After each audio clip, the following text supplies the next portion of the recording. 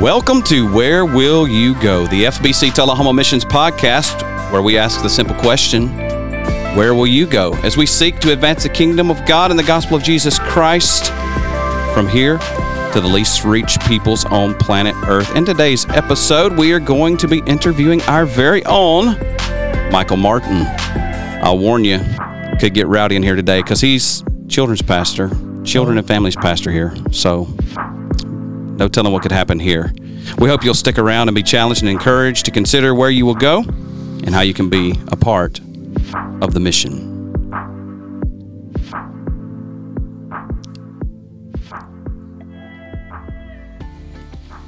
All right, Michael Martin is here with us today in the pod. Michael, tell us a little bit about yourself for those who may not know you. Yeah, thanks for having me. Like Kevin said, my name is Michael. I'm originally from South Alabama, small town called Bruton, Alabama. We call it L.A., down there in lower Alabama. And that's where I grew up, and grew up there, went to college at Auburn and seminary, and after that was fortunate enough to the Lord leading me to go overseas for a couple of years, and that's where I met my wife. She was on the same team as myself, Erin, and she's from Tennessee, and grew up here in Tennessee. And we have two kids now, Katie and Titus. Katie is 9, Titus is 7, and so we're glad to be here. We probably should be interviewing Erin, shouldn't we? Yeah, kind of talked about that on the way up here. Yeah, she's a lot smarter and for sure better spoken and all those kind of things. So yeah, but we've got Michael. You're stuck. We're stuck with Michael. Yeah. Maybe we'll go from here a step up and we'll talk with Erin next time. That would be awesome. So tell us what you're doing now. You've been here for a little while. Tell us what you're doing now in your life. Yeah, I'm here serving at First Baptist Church, Tullahoma, as a children and families pastor. Been here since August 2019, so we were here about 8 months before COVID hit. And, enjoying being here, seeking to equip families to help them disciple their families, and as well as to love some kids and faithfully teach them the gospel. So, we want to ask how it is working with the staff at FBC Tullahoma. Not at least plead the fifth. Pleading the fifth on that one. So you mentioned just a moment ago that you actually went on the mission field for a season. It's a program that the IMB has called the Journeyman Program. Straight out of college, you go overseas for 2 years. Is that correct? And now, just as a plug for anybody that is graduating high school, not college, but high school, and you're this is a commercial break. You're wondering, like, what am I going to do? I'm not sure what I want to go to college for. I'm not sure if I want to go to college. I'm not sure what I want to do with my life. The International Mission Board now has a gap year program where when you graduate high school, you can go with the International Mission Board for a year. They will train you. They will place you somewhere overseas. You can work alongside of a missionary for that year. Then you can come back. And if you want to do college, then you go to college. And look, when you get done with college, the International Mission Board will send you again as a journeyman for 2 years. And then when you get through with that tour of duty, if you want to go full time, you can take that step as well. So for high school graduates, since it's summertime, you may be thinking, what do I want to do with myself? If you're not sure and you're interested in missions, that's a possibility now straight out of high school. But Michael went straight out of college as a journeyman, and we want to ask you, growing up there in lower Alabama, I'm familiar with that area. Oh, yeah. Grew up in southeast Mississippi. Nice and hot. It is warm. I also know the state of a lot of churches there and the culture there. What was it that led you from lower Alabama church kid to becoming a journeyman with the International Mission Board? Yeah, there were several events in my life.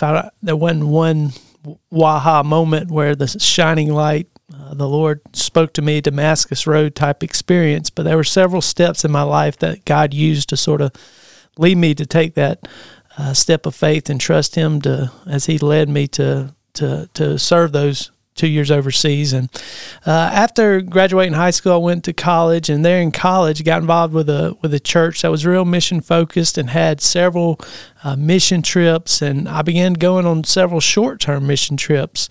I heard that the college choir was going to Brazil. Now, I can't sing a lick, Amen. Amen. But it is entertaining. Can we get you to do that? Let's not go there today. Right. I'm fine. But you're not. Sorry about that. That's an inside joke. But so I heard the choir, the church was going to Brazil, and so I wanted to go. I thought it'd be neat, and so I joined the choir. We went to Brazil, and so that was an awesome experience. I went on several other short-term mission trips to Mexico, and also spent a few weeks in India, and just throughout this process, God just really began burdening my heart for just the lostness of the world and how God wasn't being worshipped. And He is worthy of worship, and He desires all people to worship Him. And so God used that, and as well as during that time, it was the conflict in the Middle East, and just seeing the hopelessness of Islam, and God just sort of burdened my heart, and as I learned about missions, as I experienced missions, I just felt like the Lord was leading me in that direction. And so contacted the IMB. I didn't know a whole lot of different mission organizations, but there's several out there now that I know about. But through the Southern Baptist entity, and so they had the 2-year program that Kevin just mentioned, and signed up for that, and packed my bags and sold my car and took off. So, yeah. Took off to North Africa. Yes, that's right. Yeah. Right. So 2 years in a country there in North Africa. So God stirred your heart for Muslim people, those who are trapped in Islam, really.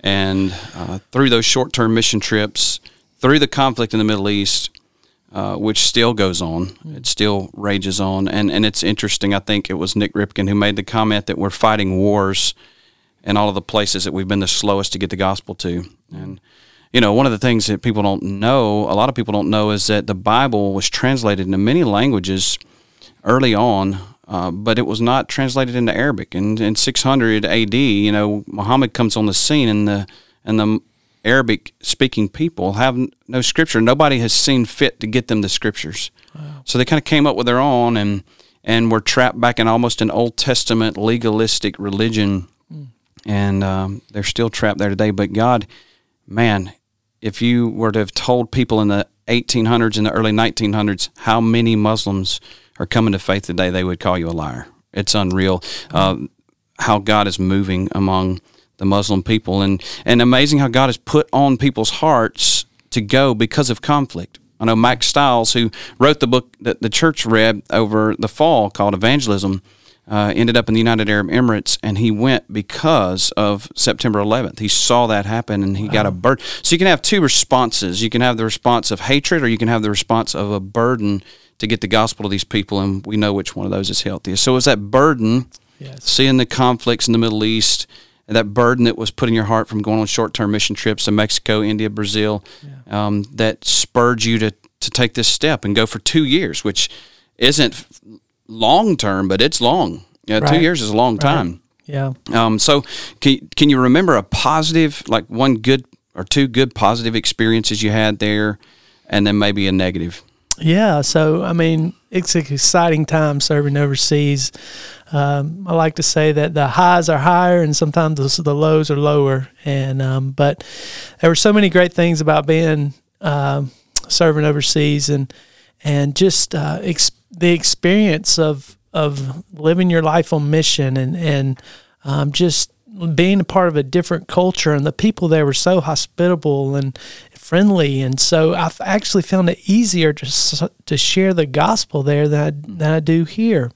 One of the first questions that Muslims will actually bring up to you is, well, do you pray, or are you Muslim? And so sharing the gospel I found was just a natural way, because naturally easier, because religion was such a part of their life. And so that was one of the great things about being overseas, was just sharing the good news of the gospel and how it was just a natural part of their lives. And so it was really, really great a time there. Of course, some of the challenges are with language, having to learn the language. And like I said before, I'm from South Alabama, from the LA with the accent. So that was definitely a challenge. Of course, being away from family for holidays sometimes can be difficult, but we were part of a team there. And so we celebrated Christmas together. We celebrated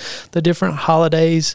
But a lot of missionaries serving overseas are maybe more isolated than we were. I was a part of a larger team. Maybe we had maybe 5 families sort of in the region or in the city or nearby that we were able to get together and worship together. There was no local church there as well, and so we would meet together for church. We didn't want to jeopardize any of the believers there, and there's no church building for them, and so we would meet together with them. But yeah, just seeing God move, hearing stories and personal stories. You read about these things in books about people having dreams and different things, and just being a part of that and seeing that and hearing stories of that was just an incredible thing. Well, Michael mentioned being part of a team, and that reminds me that it's time for us to remind you of our book of the month this month. We want to encourage you to read related to missions. If you are considering long-term service overseas, you and your team need to read Mission Smart, 15 Critical Questions to Ask Before Launching Overseas, written by David Frazier from Memphis, Tennessee. It is a very, very good book, as we've said before. Helps you to think through those critical questions that you need to ask yourself about your own personality, your partner churches, where you're going, how you're going to get there, how you're going to stay when you get there, how you're going to fund yourself. All those questions are dealt with. Probing questions in this book, 15 Critical Questions to Ask Before Launching Overseas. Read it with your team. There's discussion questions at the end of every chapter that will help you think through what David Frazier is trying to communicate to you. It is well worth the read. That's our book of the month on the FBC Missions podcast.